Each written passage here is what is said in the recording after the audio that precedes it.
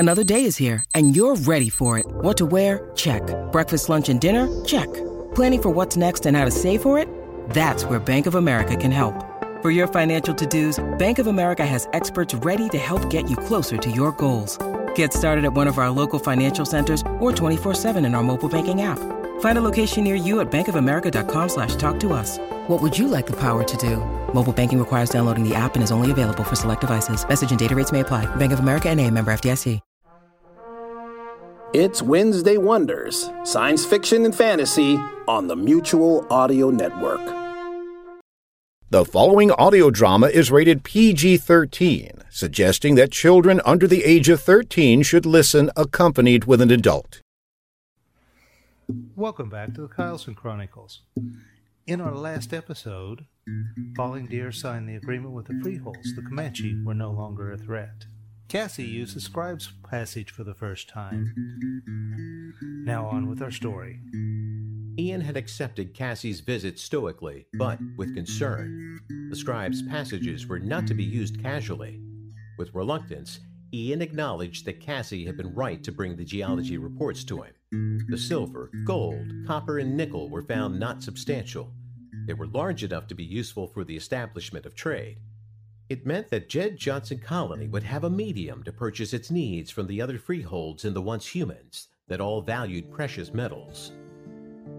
Lars, tell me why we need to stop by the archaeological dig at Frederick Bridge. You need to see just how close the cannibals are to our people. They are in raiding distance. They watch us at the dig site, which is why Jack Bilson's soldiers are now on site. Why does everyone want to call our militia a defense force? It's not what they are. They are our military. Why would anyone want to hide what our defenders are? They are soldiers. People are paranoid and fearful. That's why so many want to stay in the freehold. Feeling safe in an unchanging world appeals to them. Talk of soldiers and conflict destroys the delusion of safety. The freehold is no safer than anywhere else. Perception is a fickle master, and not to be fooled with. You're both right and both wrong. Soldiers mean we're under threat, where defense forces are insurance.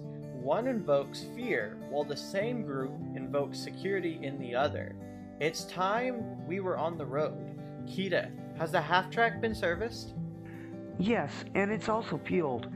We need a better way to charge the batteries than that stinky biofuel generator. Given time, I'm sure you'll find a better way. However, today we have to use biofuels. Carrie, have the provisions been stowed? Yes, in the new cabinets installed in the cargo area. I'm driving the first leg. Let's go. The Comanche Accord is signed. My mom will receive the official word via AI. I've scheduled it so we're out of here before the red boxes get to her. I'm ready to sneak down the path to Frederick. I'll rest easier outside the freehold. Ian and company grabbed the elevator to the garage level in an attempt not to be caught and delayed. It didn't work. Steve Kirkson and Rachel were sitting in folding chairs beside Ian's half-track when the elevator doors opened. I was wondering when we would get caught sneaking around. Now that's funny. Thought you'd sneak out, didn't you? Well, you didn't make it. Steve, I believe you're right. The ante room off to the side of the garage office should be open for discussion. Are you coming, Ian? With a sigh of resignation, Ian nodded and followed. He never could put anything past his mother. Steve, Rachel, and Ian walked to the little room beside the garage office. There was a small table, chairs, and a gleaming coffee service on a shiny silver tray.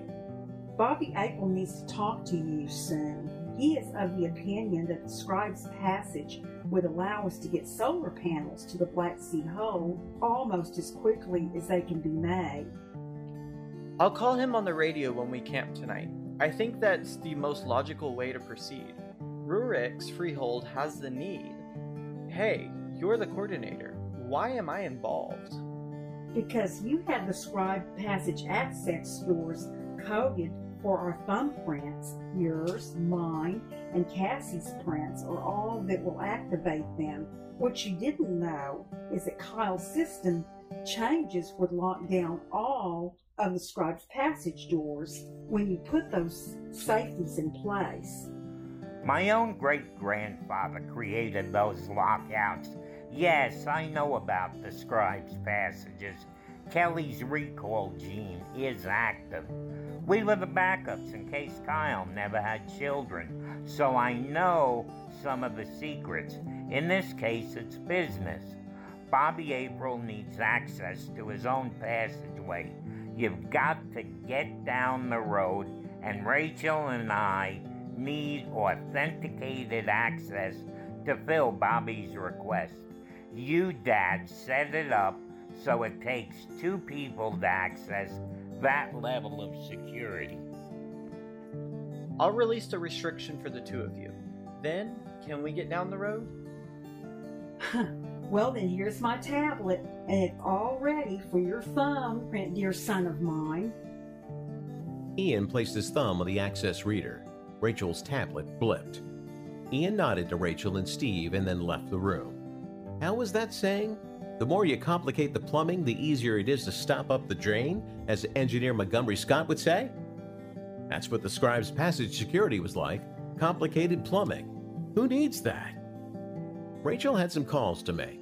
Steve had to get the evening news and weather ready for the next broadcast. So, when they left the garage level, they went their separate ways.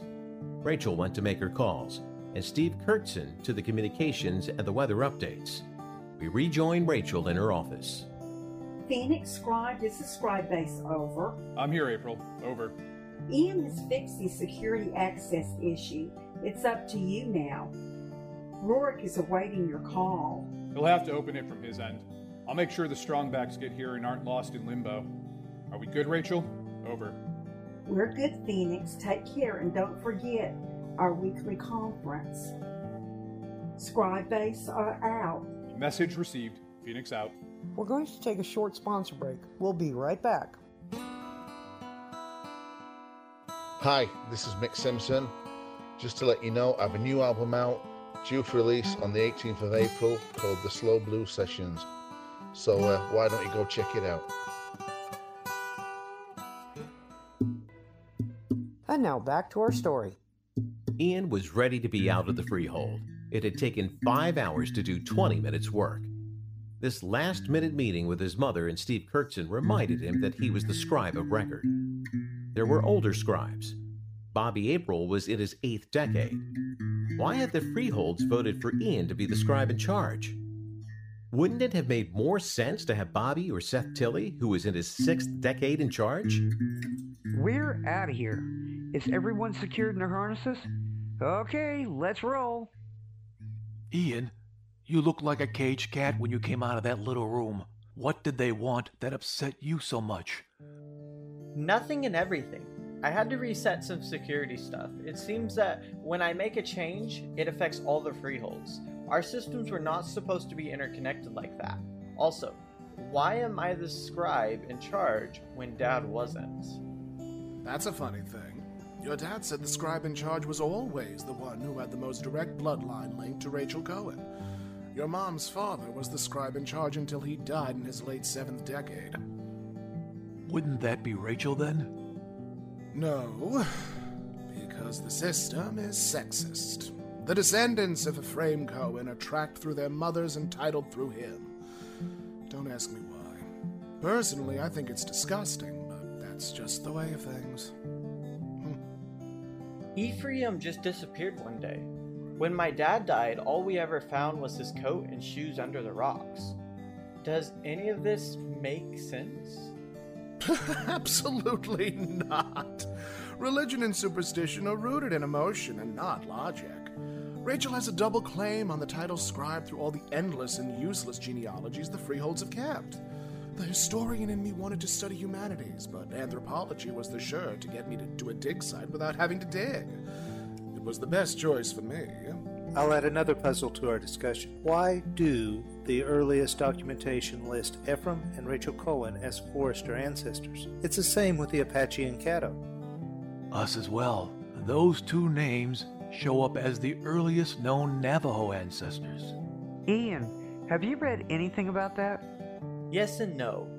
Rachel Cohen's own son was conceived through artificial means. She couldn't conceive.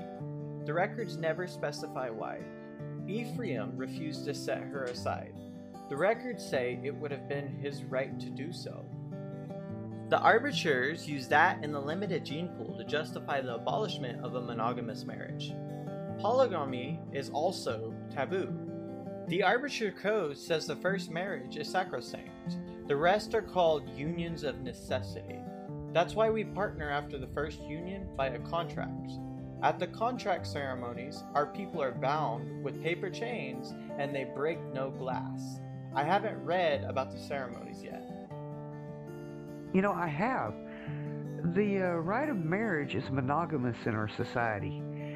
There is a practice whereby the presiding official is the family head or oldest male family member.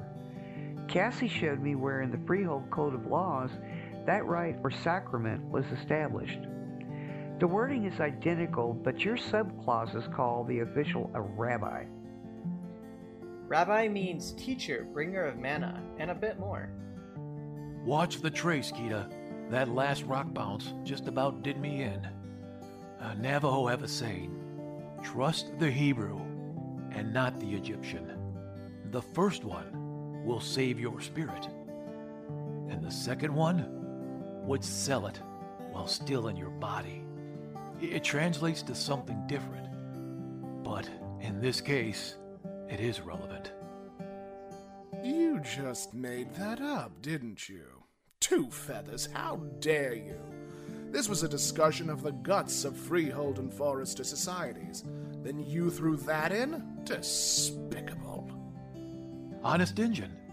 It really says that in our archives and early writings, they warn us of the possible rise of Khan and his wrath. We were to bind ourselves to the Hebrew of Freehold 3. It makes no sense to me either.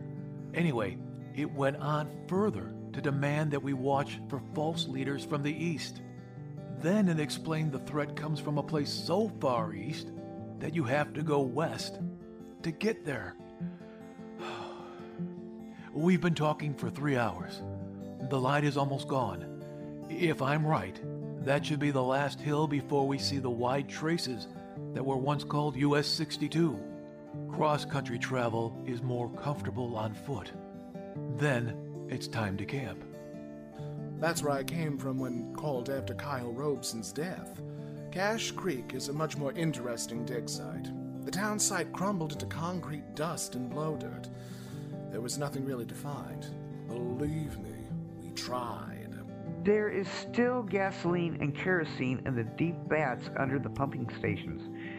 Our little carts ran on gasoline before we adopted the small Stirling engines that the Cherokee were building. Something doesn't fit. Scribes' records have recorded the change from gasoline to Stirling engines some 20 years ago. Keita, would you consider it rude of me to ask you age? In our lunar cycle calendar years, I'm 12 years old. In freehold years, I'm 36 years old. I am almost marriageable. Wait, I thought forester life expectancy was short at 50 years, or a 3-to-1 ratio?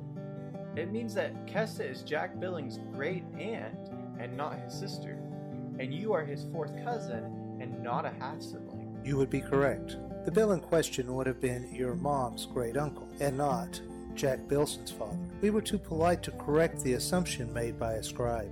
Correct me, please.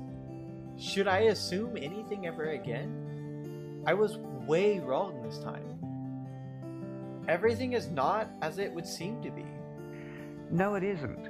Our archivist would be a wonder to you. He's 74 lunar years old. I'll introduce you when we go to Medicine Park. Anyway, we're here. I'll circle around so we can use the flat spot on that little hill just to the southwest side of the pumping station. That clears up a great deal for me. Thank the gods that foresters aren't barbarians. They are more conservative than we ever thought of being. Now, setting up camp was not such a time-consuming chore as it was in that very first survey. They had effectively learned to set up tents and had gotten their cooking fire started in no time at all. With rations of rice, Brussels sprouts, and thin sliced ham steaks, they had dinner ready in no time. The cooler was new. The dry ice supplied by the foresters would last for several days. Soon, it would be time to eat. 5 days' rations had been packed. It even sounds good to me. I could add that to the cookbook. After that, the watches were assigned. They would rest when all was set. On the morning of the 14th of May, while the others packed up the camp, Ian and Lars explored the remains of the town of Cache, Oklahoma. There wasn't much to see. The foundations of the buildings were outlined in blow dirt, ash, and rubble. Lars, what are we looking for? I've got pictures of this place before the volcanic ashfall covered it. The outlines of the building's foundations are visible because the wind blows away what the water hasn't yet washed down into the creek. What we desperately wanted to find when we started the dig here was the basement level of the old post office. The newspapers from the 1990s detail a time capsule left here for a new generation to find. I'd rather try to reconstruct the town library because there are a set of keys in that capsule. The keys open the town's bank vault in Frederick. The town never moved them to the bank in Cache, Oklahoma when it was built. The documents in the vault's safety deposit box would be priceless. The last mayor of Cache published the information in the Lawton newspaper and sent a copy to Rachel Cohen at the Freehold. The letter, which was with the newspaper, said it's safe should you ever need them again. I'd like to know what was safe in that vault. We found the vault in Frederick's ruin of a bank. Even we couldn't budge it easily. We don't want to open it with explosives, and the bank's own keys for the safety deposit boxes are nowhere to be found. You mean to tell me you never talked to Dad about all of that? No, why would I? Kyle was too busy for such foolishness. I don't know about that. Ian reached into the belly pack he carried. He pulled a set of brass keys that looked new from the pouch. Then he smiled and turned to Lars. The BOF and Box 17 were clearly stamped into the metal on the keys. Oh my word. Where did you get those, and how? Karn retrieved these, and they were carried by every scribe until my grandfather put them in a key box. They were kept in my quarters. He noted that someday someone would come asking about the safety deposit box key from the town of Cache. Now, you are here and have asked about them, so here they are. Do you know what's in that safety deposit box? I have no idea, but we can find out together. Let's get back to the others. That was the horn on the truck. I'll bet they're bored. It had indeed been the horn on the half-track. Ian and Lars were able to climb into the loaded truck. Lars was thankful there was enough room in the vehicle without feeling cramped. What is in your hands, Lars? Are those keys? The keys to a mystery that has bothered Freehold historians since the beginning. What's more galling and aggravating is the scribes have had them all along. It wouldn't have done anyone much good. We just dug out the Frederick Bank vault and its safety deposit boxes 3 years ago. Still, those spiteful scribes had not told a soul that they had the keys the whole time. Is that all, Lars? Ian, are you keeping secrets again? I made a funny joke. Oh, I can't believe you two. Peter, just get us to Frederick as fast as possible. I'm dying to open the box marked 17. It will take several hours. Are the archaeologists still digging there? Why, yes, they are, but that vault lies open for anyone with a key. And today, that means me. I wonder what was so all-important. The last mayor of Cache went to great length to get that letter to Rachel Cohen. The records say that the 3 men that brought the letter to the Freehold died in the attempt. The last one died on the very doorstep of our home. Not even the scribes could get dead men to talk. A tantalizing story. Have there been any guesses as to what is in the box? Maybe it's Pandora's box. Henry really don't want to know what's in there. Oh, you. Why do you have to be so negative? Men are such Neanderthals. That's my job. Laughing, they continued to banter and bicker all the way to Frederick. The town was originally 2 towns, Gosnell and Hazel. In 1901, the U.S. government took lands from the Kiowa Comanche Apache Reservation and opened it for settlement. In 1941, the U.S. Army built Frederick Army Airfield. Now it's 4062. The foresters controlled the land and patrol the Red River to monitor for cannibal incursions. Lars and the archaeology teams have concentrated on finding the bank because of the Cohen letter of 2032. Whew, glad all that dry stuff has been covered. I really wish they would hurry up and find that darn thing. I want to know what's in the safety deposit box. We'll camp in what was once known as Pioneer Park. Only the top 2 feet of the flagpole sticks up. Otherwise, it's a nice, flat place to camp. Our forester soldiers guard the river and the bridge site. We don't need cannibals north of the Red River. Hey, look, that settlement is new. I wonder where those people came from. I didn't see them when I was here last. Let's ask them. After dismounting the truck, Kita went to talk to the squatters. At least, that's what Kita thought they were. Here we go, folks. I'm taking bets that whatever is in that box isn't something we would expect. Well, the betting's now closed. So I say, let's follow them into the dig site and down the ladder to the open vault door. I'm half expecting to see a white rabbit or someone's shoulder. Where's Neo when you need him? There's the door. I'm afraid to open the safety deposit box. You do it, Ian. Wait, what if it's booby-trapped? Better let 2 feathers open it then. If it was important enough to secure in a locked box, in a vault, in a basement, and below a bank, it isn't going to be booby-trapped. They walked to the double-high safety deposit box steel-reinforced door. Ian inserted the key and turned it. Amazingly, it turned as if it had been oiled only yesterday. Its etched steel plates, as shiny as when they were new. What does the etchings say? Let's see. Plate 1 is the instructions for making the Sao Paulo vaccine. Plate 2 is instructions for making the Jenner smallpox vaccine. Plate 3 is the list of medicines necessary to combat the SARS-CoV along with making the vaccine. Plate 4 is a list of drugs to cope with a group of autoimmune diseases, from multiple sclerosis to something called HIV/AIDS, or known as human immunodeficiency virus infection, and acquired immune deficiency syndrome. Plate 6 has the instructions for setting up a laboratory to make and distribute these medicines. Ian clutched the plates as if they were precious beyond price.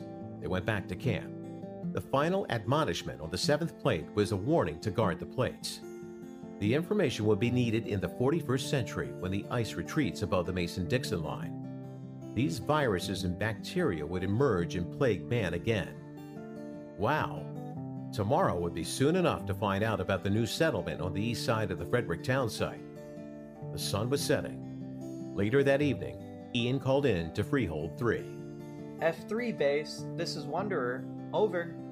Wanderer, this is F3 base. Over. Good to hear your voice, James. Please take a note for the meta text. We have secured the formula for SARS complex including COVID, polio, influenza, smallpox, and treatments for several autoimmune disorders. Over. Wouldn't those be in the databanks? Over. I haven't researched the med databases. They're important enough to have letters sent to Rachel Cohen during the founding. Over. I'll pass it on. Over. Wanderer, out. F3 base, out. James Anthony wonders why vaccines from the past could be important for today. Then he remembers the sickness now spreading through the lower, non-refined sections of the freehold and calls Rachel. Hello? Sorry to bother you, Rachel. Ian just sent word about vaccine formulas to include polio and SARS-CoV. I'm not sure why that's important, unless could it have something to do with the spreading sickness in the rough and unready portions of the freehold? Yes, James. It is the bats down there feed on what the rats and mice leave behind on the ground, which in turn makes them carriers for SARS-CoV-19 mutations. We've been struggling because the formulas once used weren't encoded in the medical database. All it says is that there was one. I'll notify the medical staff and have them contact Ian directly. We need that vaccine now. Okay. I'm glad I called first rather than putting the information in the red box files. flash photos Ian sent of the tablets is legible. I'll forward them to you. Thank you. I'll make sure they're put to good use. That's interesting. Finding a solution just in time when Ian didn't even know they needed one. I wonder how that got set up. I guess you'll have to tune back in for the next episode.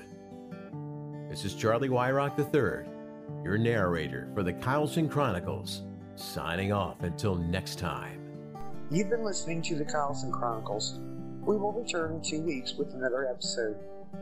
The Kyleson Chronicles was written by J.A. Babian, narrated by Charlie Wyrock III, and starred Tom Cat, Mark Bowen, Ellie Hirschman, Tim Evans, Julie Bowles, Tracy Babian, Malcolm Clays, Daniel Abiday, Josh Patillo, Micah Henderson, Echo Unclespay, W. Bruce Jaworski, Krista Huffaker, Ryan Birch, James Roberson, and Sarah Patterson. Produced by PurdyProjects.com. Casting and art design by Tracy Babian. Sound design by J.A. Babian. Kyleson theme song by Sven Newpons, used with his permission. Background music by David Feslian Studios, and used with his permission. Special thanks to the Comanche Nation and the archives at www.comanchenation.com, also known as Lords of the Plains, and the Comanche Museum and Cultural Center located in Lawton, Oklahoma. For more info about the show, visit www.kyleson.chronicles.simdiff.com. Special thanks to EricBusbyPresents.com for the use of the names Byron, the Pale Man, the Iron Dead, used in tandem with the crossover episodes of the award-winning The Byron Chronicles, Beyond the Veil, featuring David Alt as Byron. Hi, my name is Tracy Babian, co-author of the Kyleson Chronicles podcast. My husband, J.A. Babian, the main author, had a triple stroke in the latter part of August of this year. Jerry was life-flighted to Tulsa, Oklahoma, with a brain bleed that the doctors thought they were going to have to do surgery on him, which surely would have killed him. Thank the Lord they didn't. He survived that brain bleed and swelling, but he is in need of so much for his recovery. I have started a GoFundMe to help with all the costs that I just don't have. I retired back in April of this year so that I could take care of Jerry, as he was starting to show signs then that I just didn't catch. Little did I know this would be a blessing in disguise. He is fighting this setback of memory loss and 75% use of his right leg, arm, along with his cognitive speech. Considering the doctor said he would not make it, I consider him to be a miracle. Medicare has only granted 12 visits of physical and speech therapy twice a week. He needs at least 6 months' worth of speech therapy alone. That is a total of $4,000 we need to pay up front that I just don't have. So far, we have had $775 in donations of the $10,000 we need come in. Please donate today so that he can get his needed medication, therapy, and also help pay bills that Medicare just will not cover, even if it's only $5. I update this account so folks can see his progress. You can go to my Facebook account, Tracy Babian VO, to find the pinned link with the title Jerry Babian Stroke Victim Needs. Jerry says, thank you. I still have a lot to write on my stories that I want to get done. Please help me to achieve that goal. Thank you in advance for your donation. Tracy Babian.